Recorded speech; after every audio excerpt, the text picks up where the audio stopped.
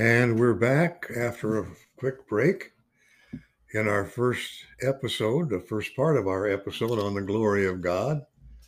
We were talking about how God manifests his glory.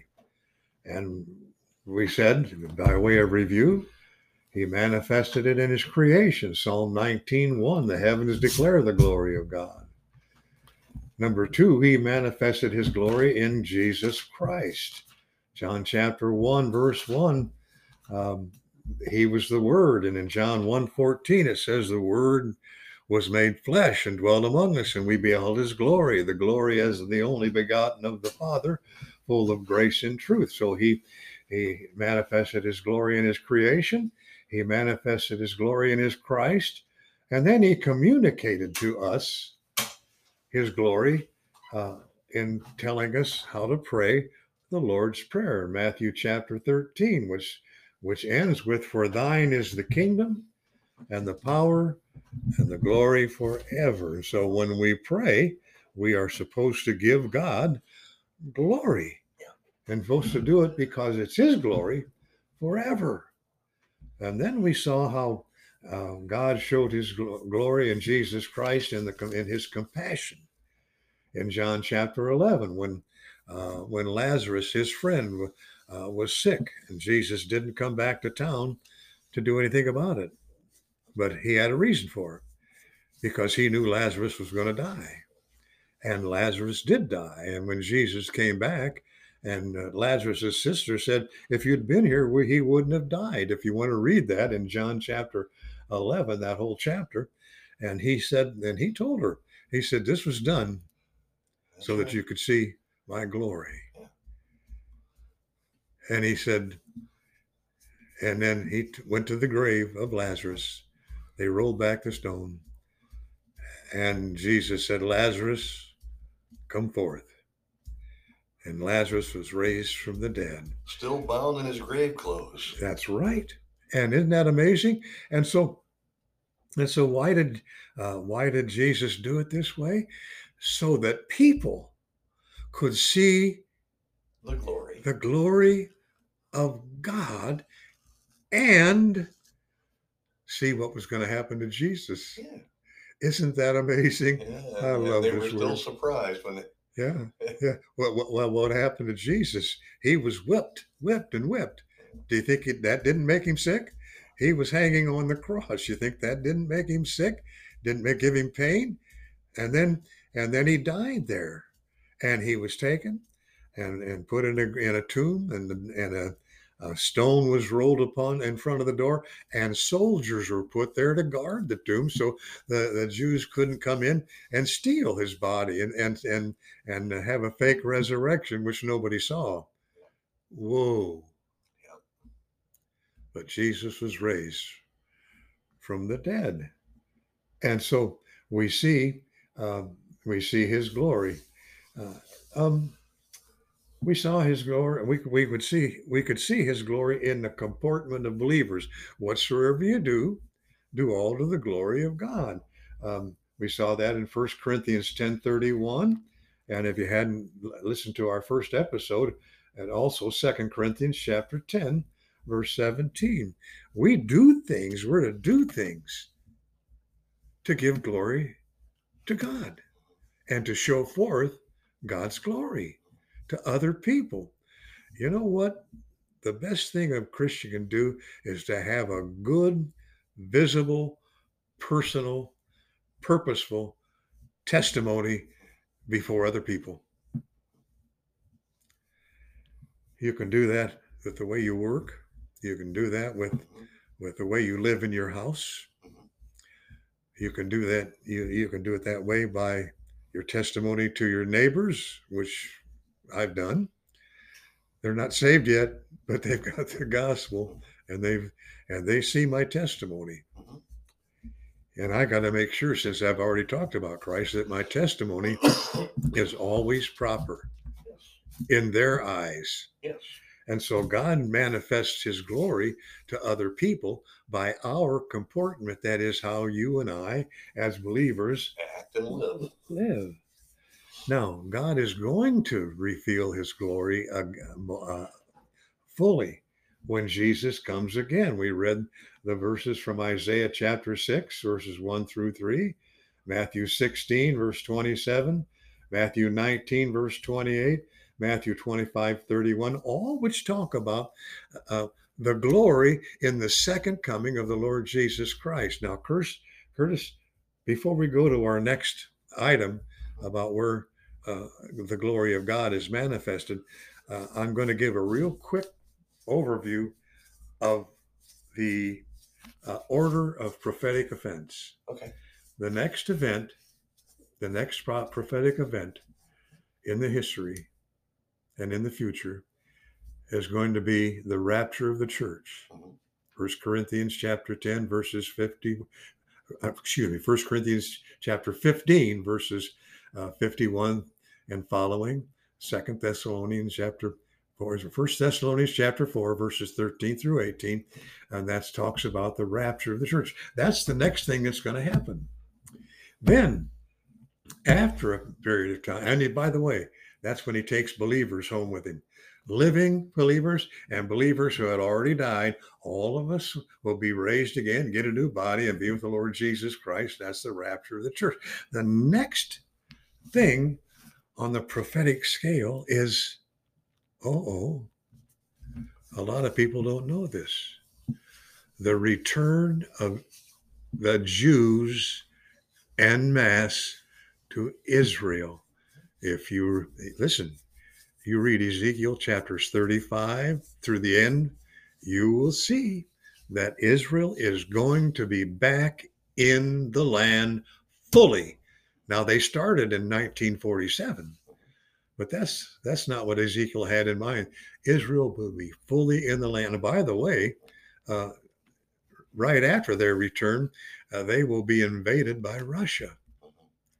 Ezekiel 38, 39. Gog and Magog, they come in from the north. What's north of Israel? The biggest nation there is Russia. And so the Russians will come and ravage Israel. And then, and by the way, the Russians will lose. Yes. Whether they win or lose in Ukraine, I don't know. But I'll tell you what, they're going to lose when they go to a battle. God's elect nation Israel. And when after they're defeated, then Jesus Christ will return to earth. And he will come back to earth to set up his millennial kingdom. And so that's his royal kingdom is next after that. That's right. By the way, right at the end of that 1,000 years, there will be the release of Satan from hell. Right.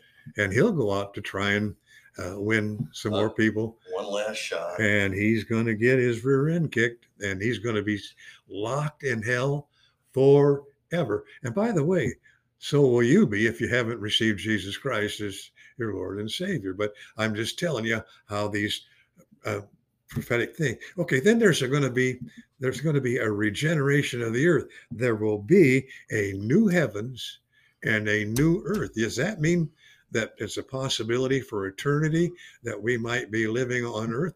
I think it's a possibility that we can go from heaven to earth because there will be a new earth. Right. Yeah, and there will be no sin on it. It'll be a new heavens. Right. It'll be a new earth. Oh, that leads me to our scripture. Ready? I'm ready. Another way that God manifests his glory is in his city. Now, you knew that it had to begin with a C, right? Of course. Because all the other points did. Of course. Yeah, right. So in his city. Your modus operandi. Yeah, that's the way we do things. Isn't that what you said, though? Okay. Okay. Oh, boy. Revelation 21. Let's begin. I got to read this whole thing, Curtis, because if I don't, it doesn't make sense. John, the Apostle John, was in the Spirit, and he was given this revelation, which he wrote down, 22 chapters. We've already done a series of podcasts on Revelation. But here's what John said: "And I saw a new heaven and a new earth. For the first heaven and the first earth were passed away, and there was no more sea. And I, John, saw the holy city, New Jerusalem, coming down from God out of heaven, prepared as a bride adorned for her husband.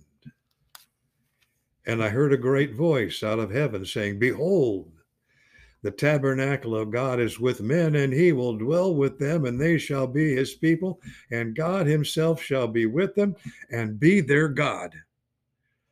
This is coming, folks. This is coming.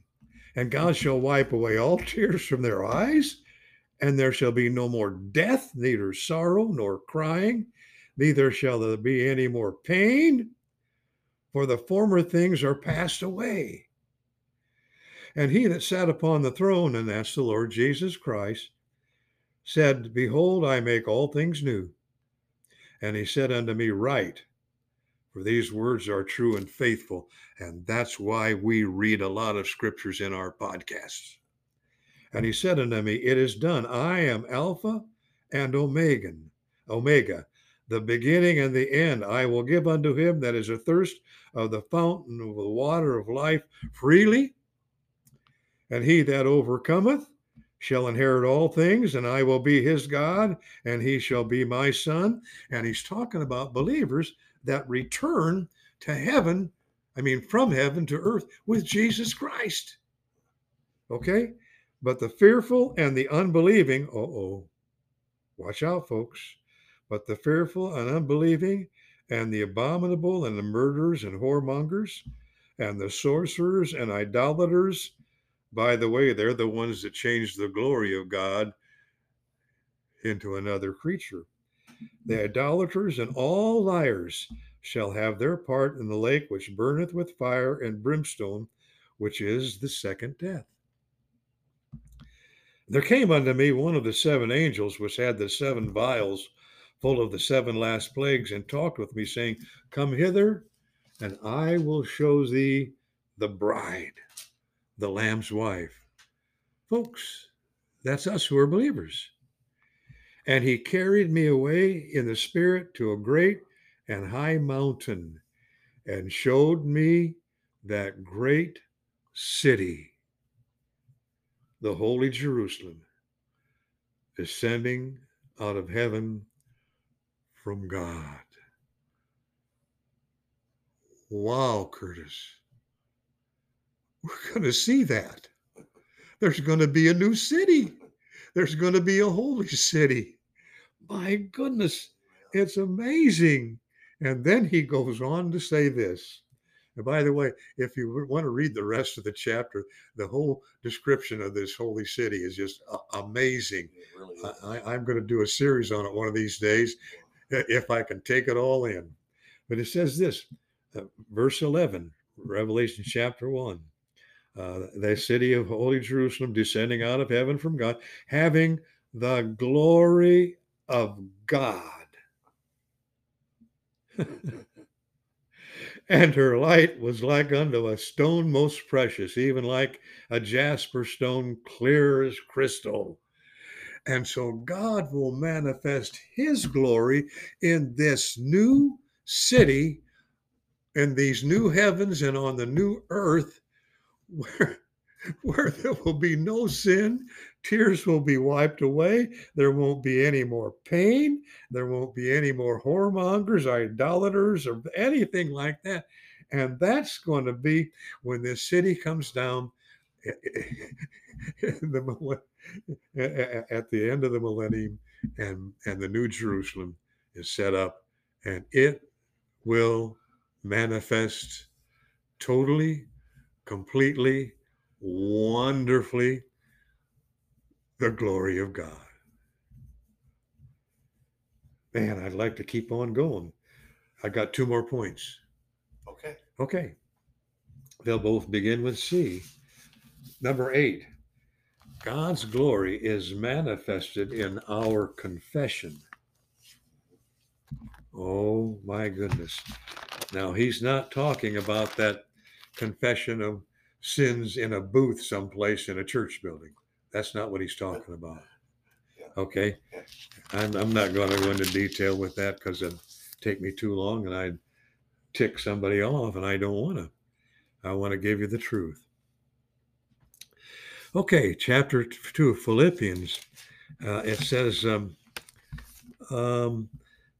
talking about when Jesus came, in verse 1, if there be any consolation in Christ, any comfort of love, any fellowship of the Spirit, of any bowels of mercies, fulfill you my joy, that ye may be like-minded, having the same love, being of one accord and one mind. And he talks about how we're to behave ourselves as Christians. In verse 3, he says, let each esteem others better than themselves. In verse 5, he said, let this mind be in you, which was also in Christ Jesus. It says here that he made himself, in verse 7, of no reputation, and took upon him the form of a servant, and was made in the likeness of men. He's talking about the way we're supposed to be here on earth. And then he says, being found in fashion as a man, this is in verse 8, Philippians 2, he humbled himself, became obedient unto death, even the death of the cross. Wherefore God also hath highly exalted him and given him a name which is above every name. And the most often used cursing is used when people use the blasphemy the name Jesus Christ. It's terrible. God has given him a name which is above every name. And it says that at the name of Jesus, every knee should bow, of things in heaven, of things in the earth, and things under the earth. And here we come. And that every tongue should confess that Jesus Christ is Lord, to the glory of God the Father. My Bible says that if thou shalt confess with thy mouth the Lord Jesus and believe in thine heart that God has raised thee from the dead, thou shalt be saved. That's Romans chapter 10, verse 9. But every tongue should confess that Jesus is Lord, to the glory of God. One more verse, I think. Look at Colossians chapter 1, verse 27.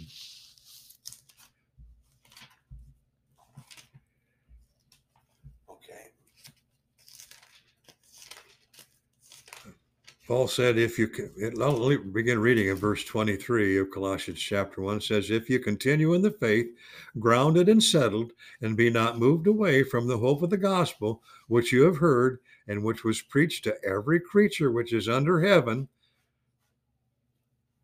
whereof I, Paul, am made a minister, who now rejoice in my sufferings for you, and fill up that which is behind of the afflictions of Christ in my flesh, for his body's sake, which is the church, whereof I am made a minister, to the dispensation of God which is given to me for you to fulfill the word of God, even the mystery which hath been hid from ages and from generations, but now, by the way, now is now. And he was talking about this present generation from the cross on, but now is made manifest to his saints, to whom God would make known was what is the riches of the glory of this mystery among the Gentiles, which is Christ in you, the hope of glory. Let me ask you something. Have you confessed that Jesus Christ is Lord, to the glory of God? Have you believed in your heart and confessed with your mouth? Have you believed and told somebody that you believe? Have you done that? You bring God the glory if you do.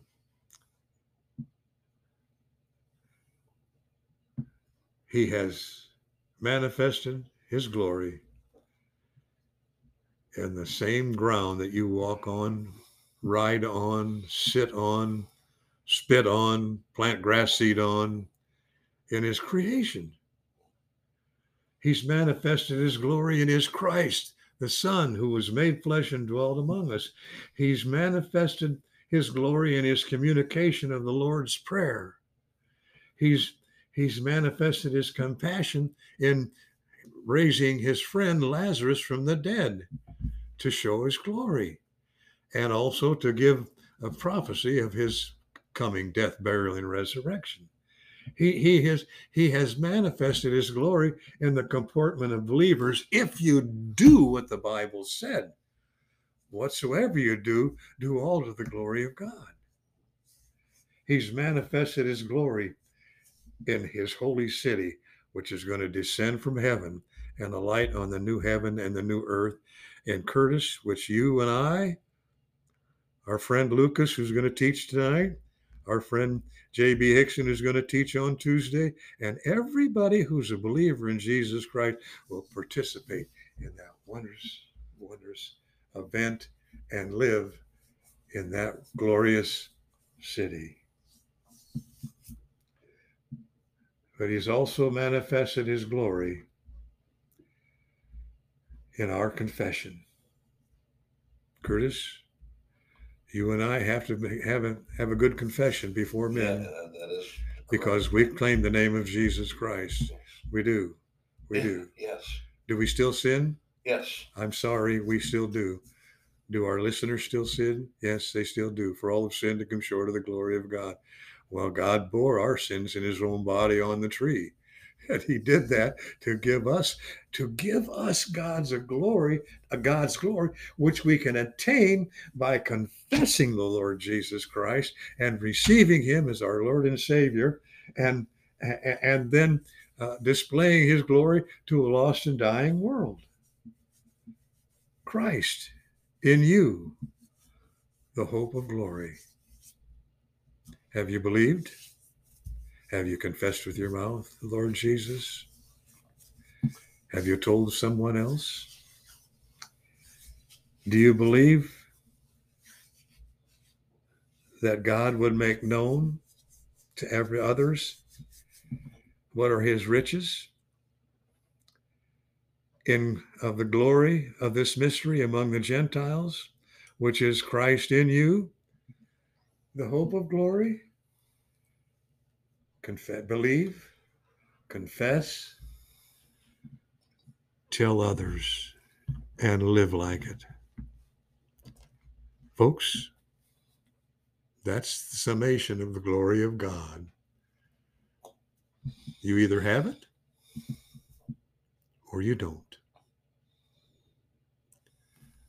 It's our wish, it's our desire, it's our hope that as we've done these podcasts, that someone will come to a saving faith, a saving knowledge of our Lord and Savior Jesus Christ, so that they can go to heaven, but before that, pass along that faith to someone else, a relative, a friend.